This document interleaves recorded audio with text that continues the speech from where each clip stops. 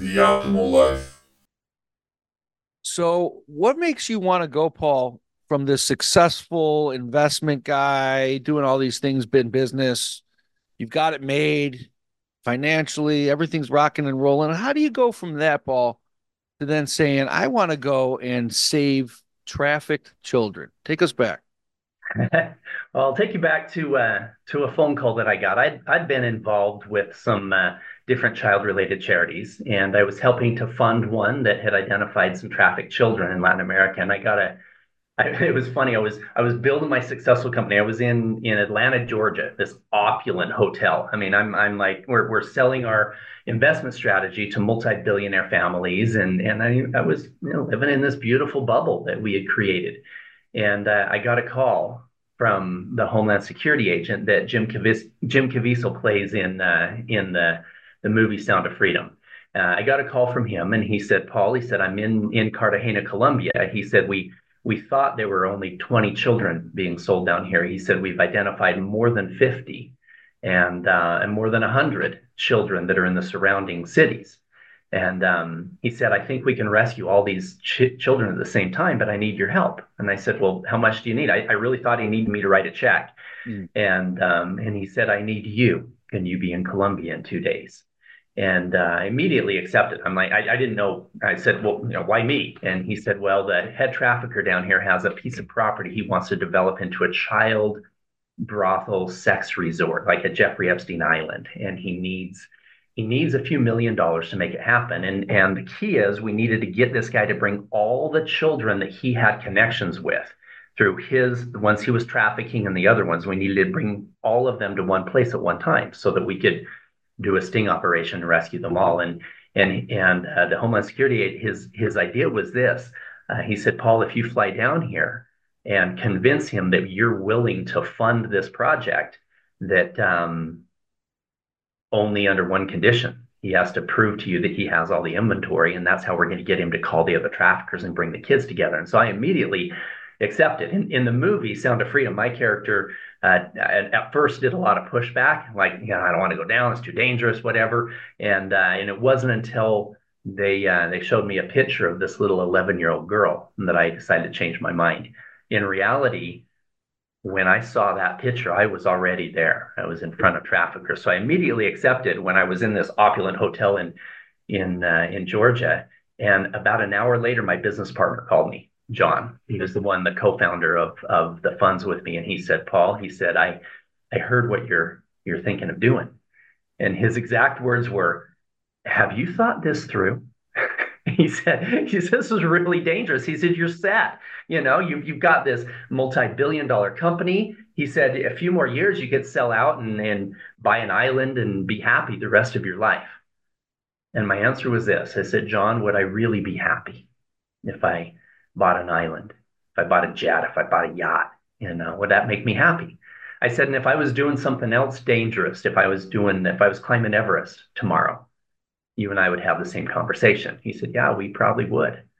I said, "And when I'm 95 years old and I look back on my life and I say I climbed this mountain and I built this multi-billion-dollar company and I helped rescue this many children, which one of them matters at all?" So that was the beginning of a journey that completely transformed my life. What year was that? That was 2014. So that was 10 years ago. 2014. It was a complete random phone call from this guy. You were never dabbling in this child sex trafficking No, space. it wasn't a random call. The random call came about 2 weeks before, and it was from the Attorney General. And he said, "Paul," he said, I know that you've helped a lot of child-related charities, but I want to introduce you to what I believe is the worst of all of them." And I was donating time. I was on the Make-A-Wish board of directors at the time, and I told him, I said, "Darker than children dying of cancer? How can I get involved in something that's more meaningful than just helping these kids with terminal illnesses? What's more meaningful?" And he said, "Paul," he said, there's kids that are being sold." I'm like, sold, like sold for what?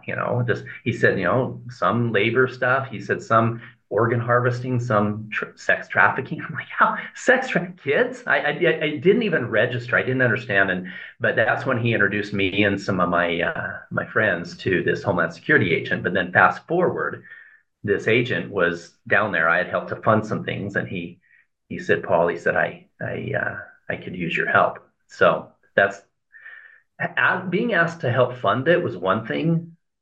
Right. Physically being there is what transformed everything. Yeah, cutting the check is easy. Yeah. Actually going down there face to face with these monsters is a completely different situation. Well, So, in all of my charity work, Nate, I followed that same protocol. I didn't want to just write a check to any of these. I liked getting actively involved. In my early 20s, I had a mentor, and he said, Paul, he said, if you want to be infinitely more successful in your business careers, he said, decide today to start making a difference in the lives of others. He said, and not just, 2%. The average person only donates about 2% of their income to charity. He said, look at numbers like 10% or even upwards of 20% of your money. And then he said, here's the hard part, Paul. He said, you need to commit to 10 to 20% of your time as well. He said, you do that. He said, you can call it karma, you can call it the universal law of exchange, you can call it God, you can call it whatever you want to. There's a higher power very interested in us doing good. And I remember telling my mentor, I said, can I just reinvest my money and my time in my company so it can be bigger, so I can be charitable? He said, no. He said, you need to be charitable so that you can be successful. Don't be successful so you can be charitable. And that was a paradigm shift for me from the beginning that that that helped me understand the value of really giving back, not just writing a check, but physically being there as well. so what was that first experience like for you? You get down there, you meet these guys. What's going through your mind, and how does the thing end? Well, the first of all, I expected traffickers to have, 3 earrings in their noses and tattoos down their cheeks. That the first trafficker I met, Nate, was a businessman in a polo shirt, clean cut, with this property. He had this big plan. He thought he could make tens of millions of dollars a year selling children to rich Americans. And the second trafficker I met was a beautiful woman that used to be, she ran for Miss Cartagena, and she had this modeling agency. And I thought, this is weird. That I realized over the last 10 years, I've led or played a key part in over 70 undercover rescue missions in 15 countries. And the common thread with the traffickers wasn't what you think. It wasn't these hoodlums and these thugs. It was arrogance and greed and lust. And it was super interesting over time where I actually had to take a look in the mirror. I'm saying, okay, I'm not trafficking kids, but how is arrogance and greed and lust negatively affecting the world that I live in and my own how I show up to the world, etc. So that's the first thing. And I'm sitting there with these traffickers. Halfway through the meeting, one of them leans forward and he goes, Pablo, I have a gift for you. I said, really? What's your gift? He hands me his phone, and there's a picture of an 11-year-old child on his phone. And he said, this is Princess. She's still a virgin. We just took delivery of some. She's my gift for your party. And start talking about horrific things I could do to this little girl.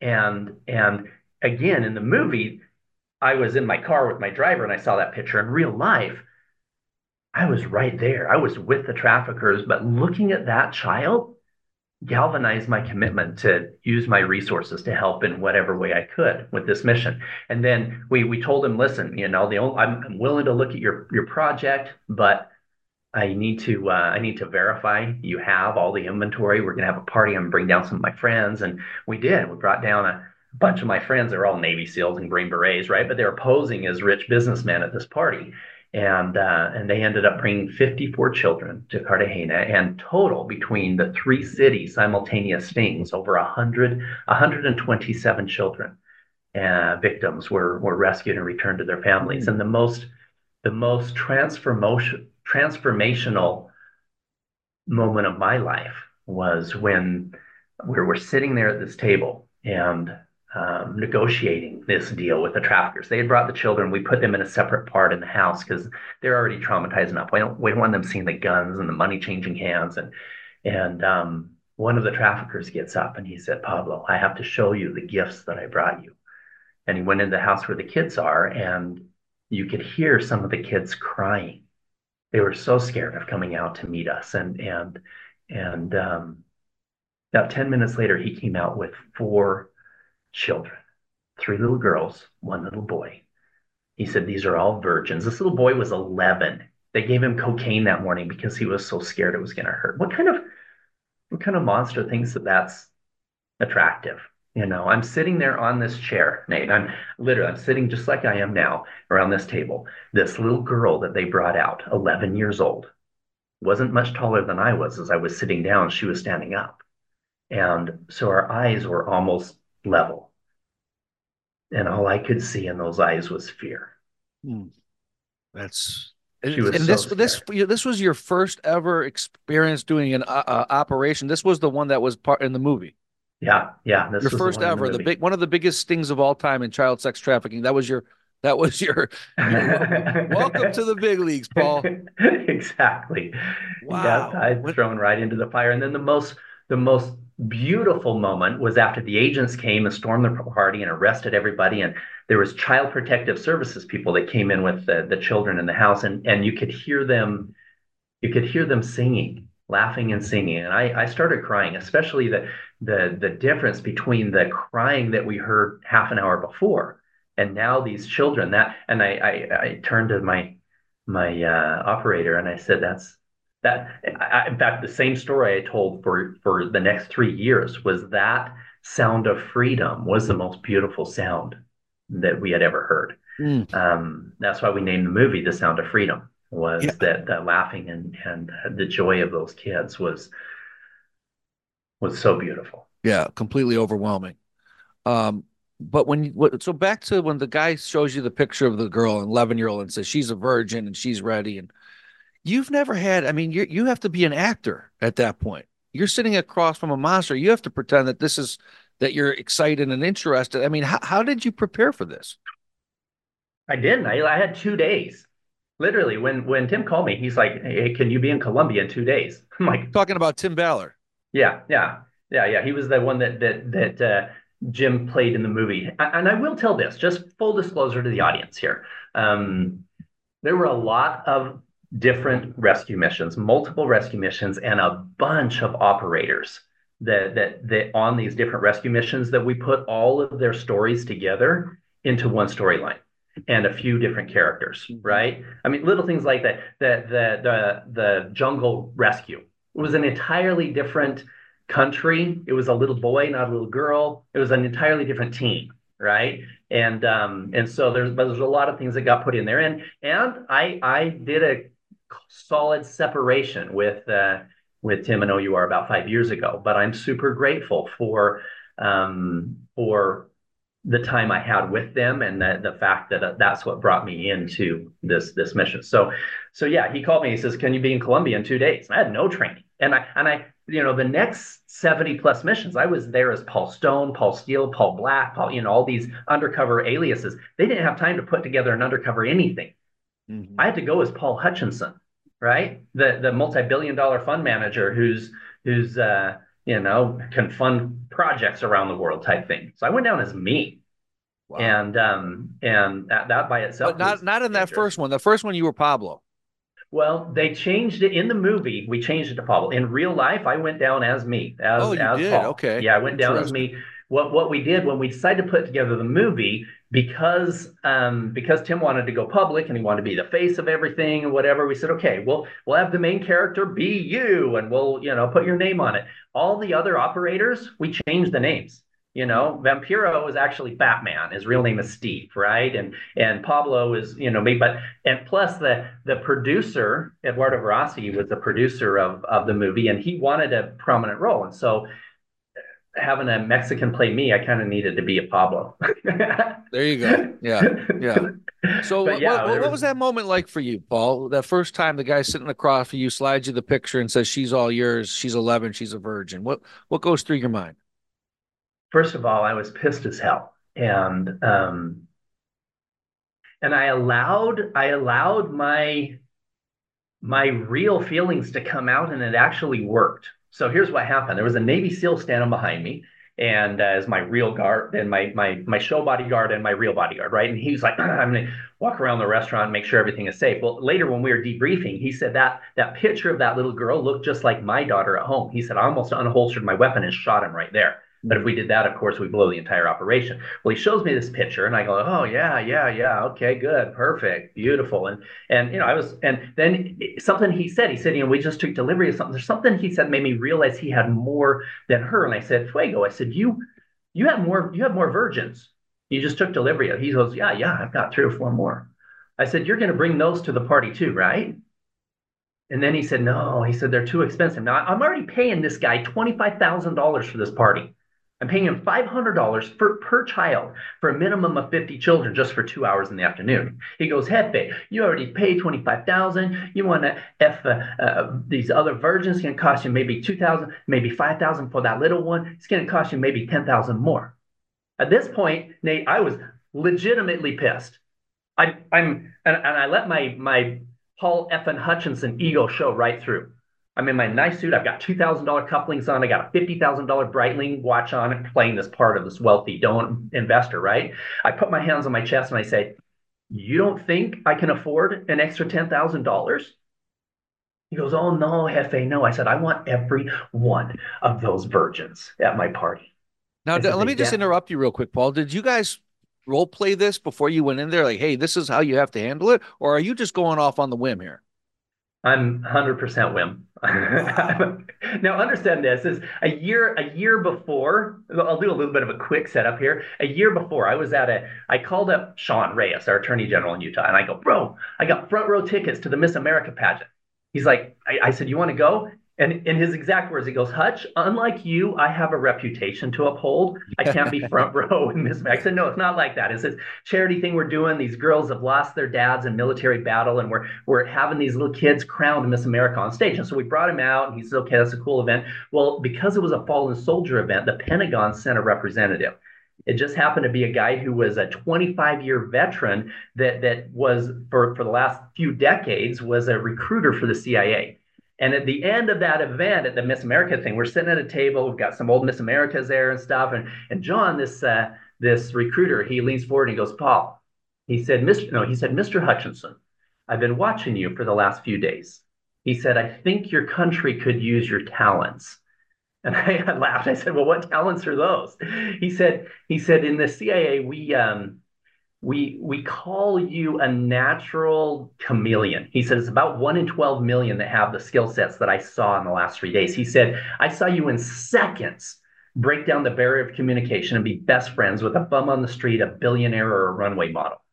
He said, we could fly you to Dubai, line you up with some dirty money guys. You have the perfect backstop. You have this multi-billion-dollar fund. And I ended up turning him down.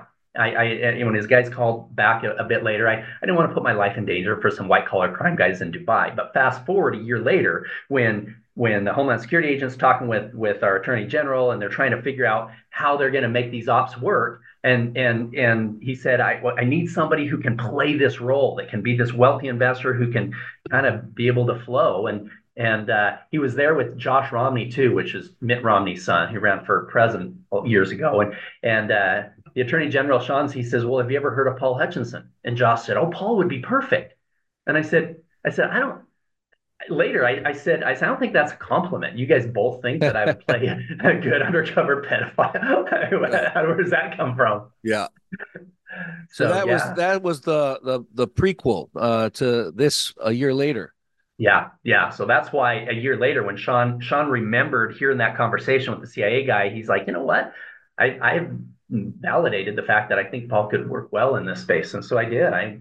After that first one, some of these 15-year veterans that have been, in three-letter agencies, they said, Paul, I think you could really do this. How, how do you think, Paul, that those sounds of freedom that you heard that day in Colombia when you guys pull off the sting and you said it was the sounds of joy, it was sounds of freedom from those children. How did those sounds forever change your life? I I broke down crying. I actually have video of me crying at that moment when you could hear the kids. And I turned to one of the agents that was there, and I said, changed my whole life. I said I was going to buy a Lambo this year. I actually already picked out this white Lamborghini, this Aventador. It was beautiful, and I said I want to give you guys the money instead. What do you need? And he said, Paul, he said, unfortunately, a large part of the demand for parties like this in second and third world countries comes from wealthy business owners who think and look and dress like you. And he talked to me about the Jeffrey Epsteins of the world back then, and he said, if you're willing to be the bait, I'll change your whole life.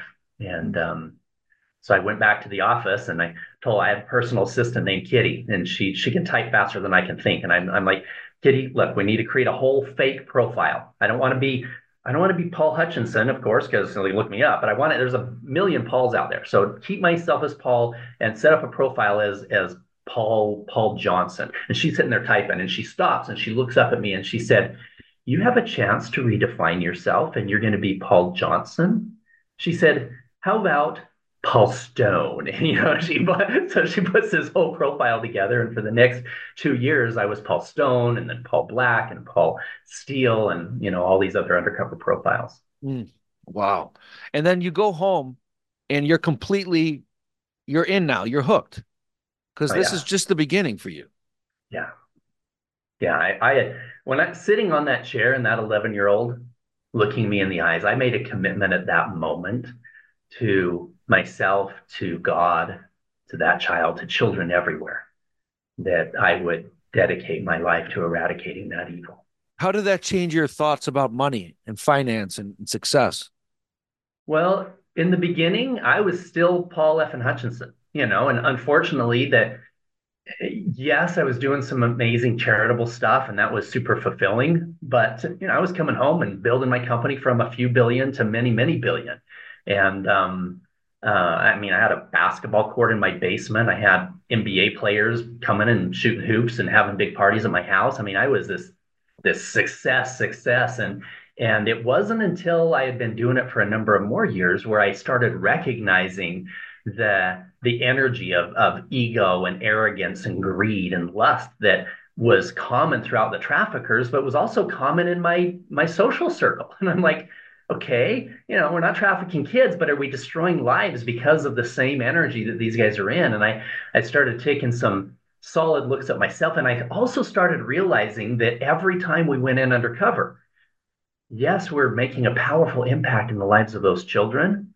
But if not enough was being done to fix the demand or do the healing side, then it was kind of perpetuating the problem. 20 more children were being sucked back into the deepest recesses of hell, and these other ones are going through a life of challenges. And we've got to deal with their healing, et cetera. And so I had to take a few steps back. This is before the movie came out. I was the primary investor. I wanted to ensure that the world could see what I saw. And yes, that the movie had been made by this time, and but I started.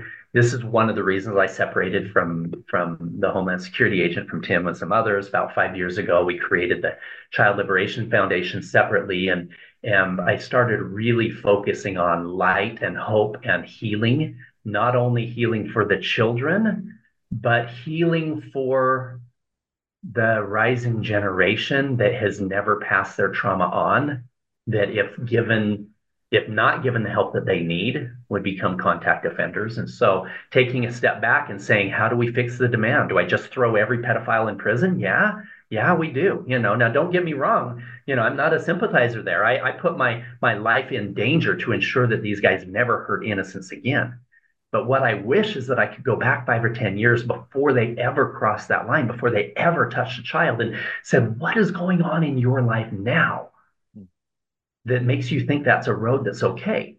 And of course, we don't have time machines, but what we do have is millions and millions of people who need healing in some way from their own childhood trauma. And here's a scary number, Nate. 1 out of every 5 men, 1 out of every 5 of us have been a victim of sexual violence at some time in our life. And the majority of them were when they were children. 25% was under the age of 10 years old. Hmm. And if not given the help that they need, 1 in every 3 will become a contact offender, will pass that trauma on. So God bless them, the 2/3 that grow up to be, protectors because, of that trauma of our childhood. But we need to take a look at the others and say, how do we turn them into protectors instead of perpetrators? So Operation Underground Railroad was more of, hey, let's just go in and eradicate as many of these pedophiles as we possibly can. But they're recycling. They're recyclable, and there's so many of them that are, to your point, hurt people is what you're saying, because these young kids that were hurt end up becoming the ones that are doing the hurting into their adult lives. And you Absolutely. guys come in with Child Liberation Foundation in 2017, and your approach is, hey, how do we kind of prevent these people?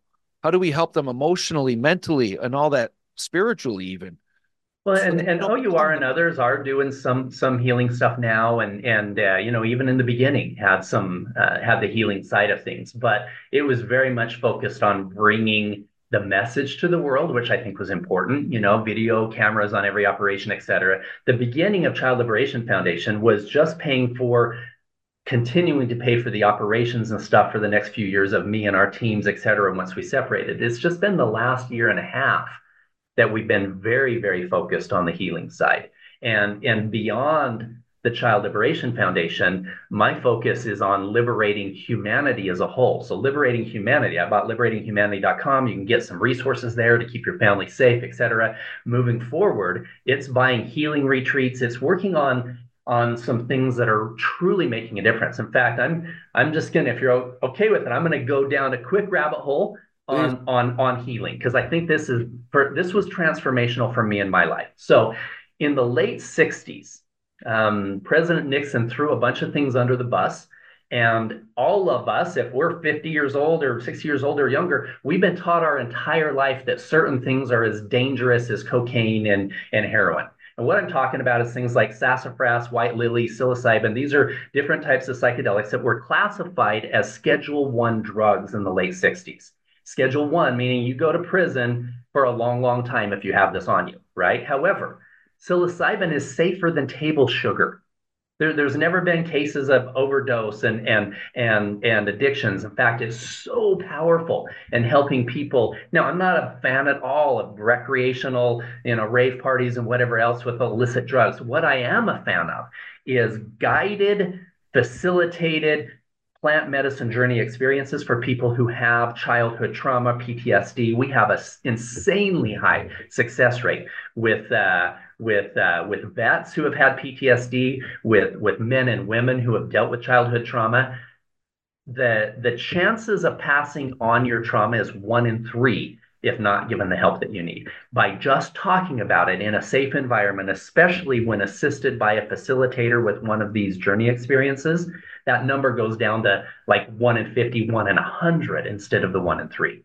And so we're down here in Costa Rica right now. We're down identifying different locations, building healing retreats, partnering with other ones, so we have 4 and 5 day fully immersive transformational healing experiences where people can come in and work through their trauma. All of us have got it. All of us have got trauma in some way. Right. I was never raped as a child, but I was 10 years ago, I wasn't Paul Hutchinson. I was Paul Effin Hutchinson. You're at a multi-billion-dollar company. And it was this negative, arrogant ego that was destroying relationships in my life and everything else. And that those same tools that we use to help adults break through that childhood trauma and become men and women of integrity in business and in bed is things that I use to work through my self-imposed ego trauma. How are you identifying potential offenders, or are you not?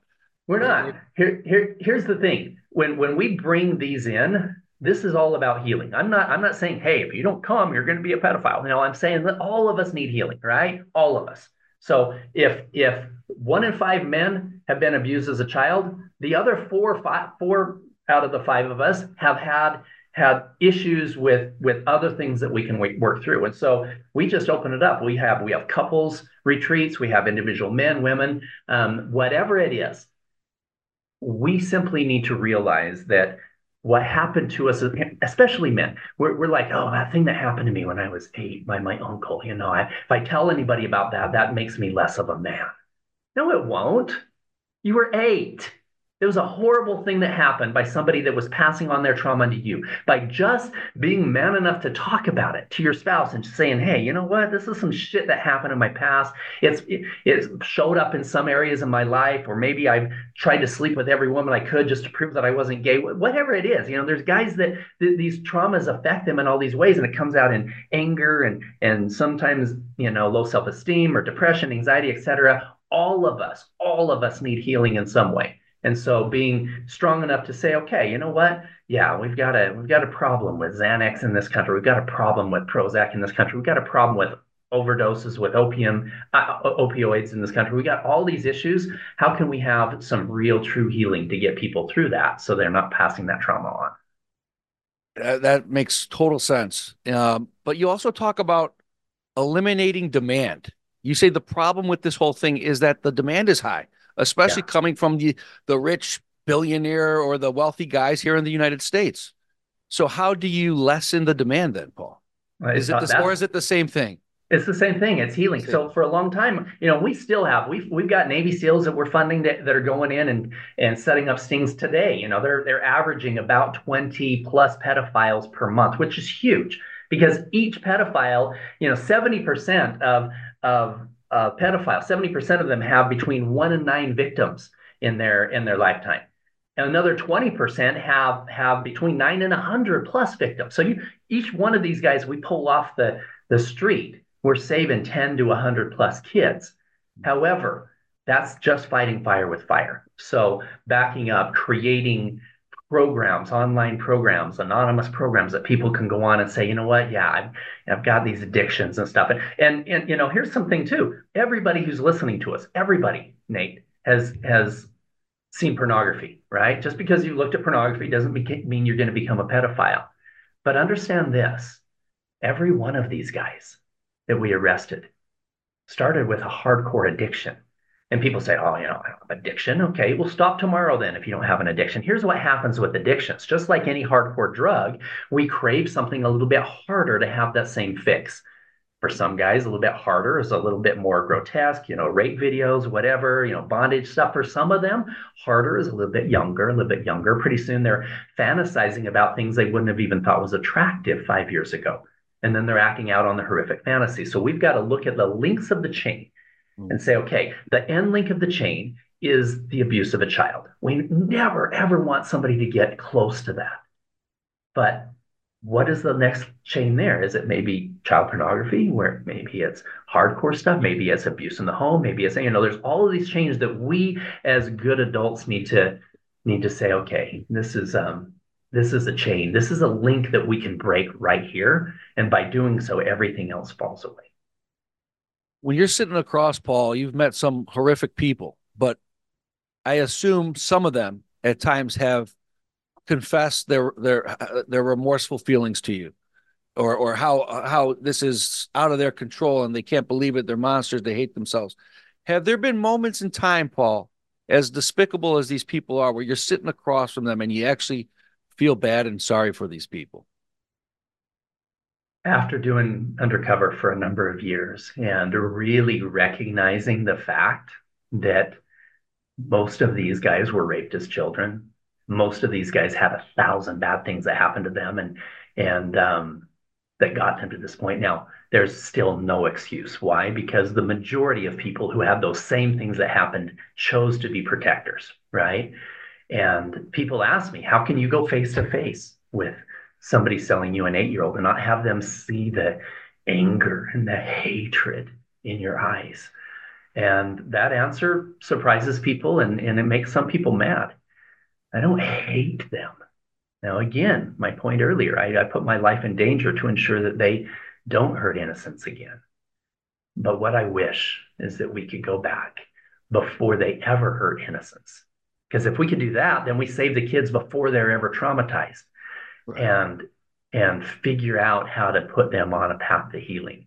And the bigger picture is understanding that there are so many people. You literally, if you walk out in your front porch and you look left and you look right, there's a good chance that one of those homes is a really dangerous place for children. because the adults in that home were traumatized as children themselves and never got the help and ended up allowing that together with their anger and frustration to come out in the abuse of others in either physical or verbal or in some cases the sexual abuse of children. So the key for us as Americans is to take a few steps back and say, where is it coming from? Where's it coming from? And can we fix that?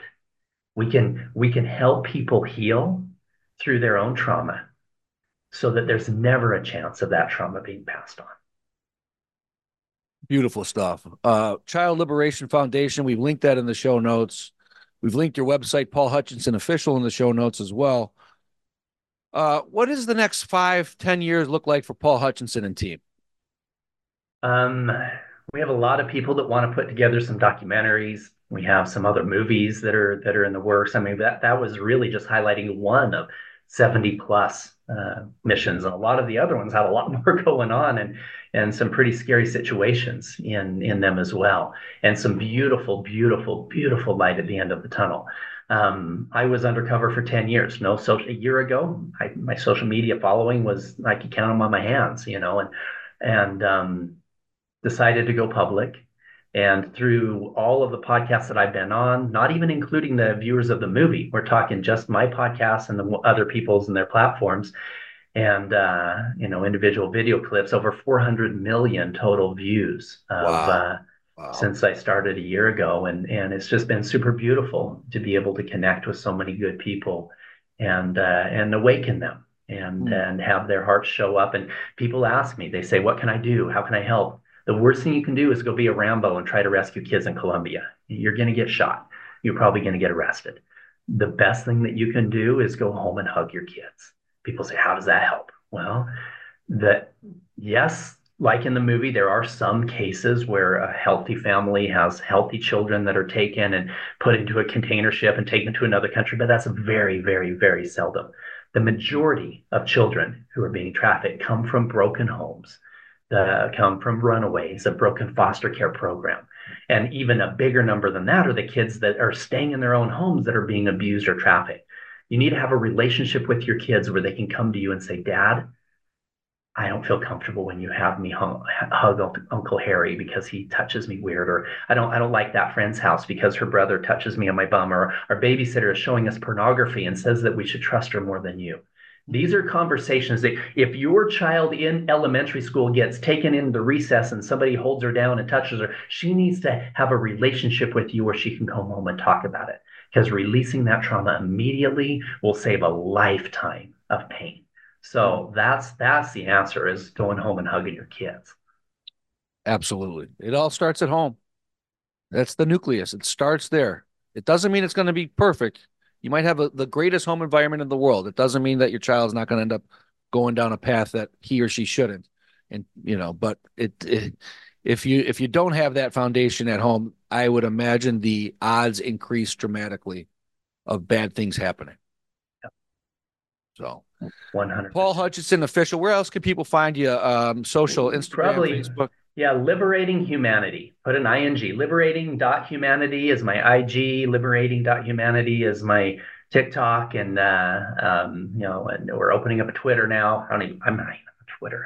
So somebody told me I got censored on one of my other shows, and they're like, "Hey, Paul, you need to be on Twitter so you can stop There you being go. censored." So Nice, nice. that'll be coming. Yeah, you can go to liberatinghumanity.com and just get links to a lot of good information, things, everything from some of the healing retreats that we're doing to my trainers in hand-to-hand combat training and things that can keep your kids safe. We have a lot of those tools that are available on Beautiful, liberatinghumanity.com. beautiful. And we'll make sure we link some of that up in the notes as well. Hey man, fascinating stuff. Really appreciate connecting with you. I know you have been on some big podcasts. I saw Jordan Belfort. We talked about Jordan Harbinger before we came on. Chris Williamson. There was a couple others I saw. You've been on them. None of them as great as the Optimal Life podcast right here, but Right, Nate. That's hey, right. hey, continued success to you. Thank you, Nate. Super grateful for your time and the opportunity to spend with your audience.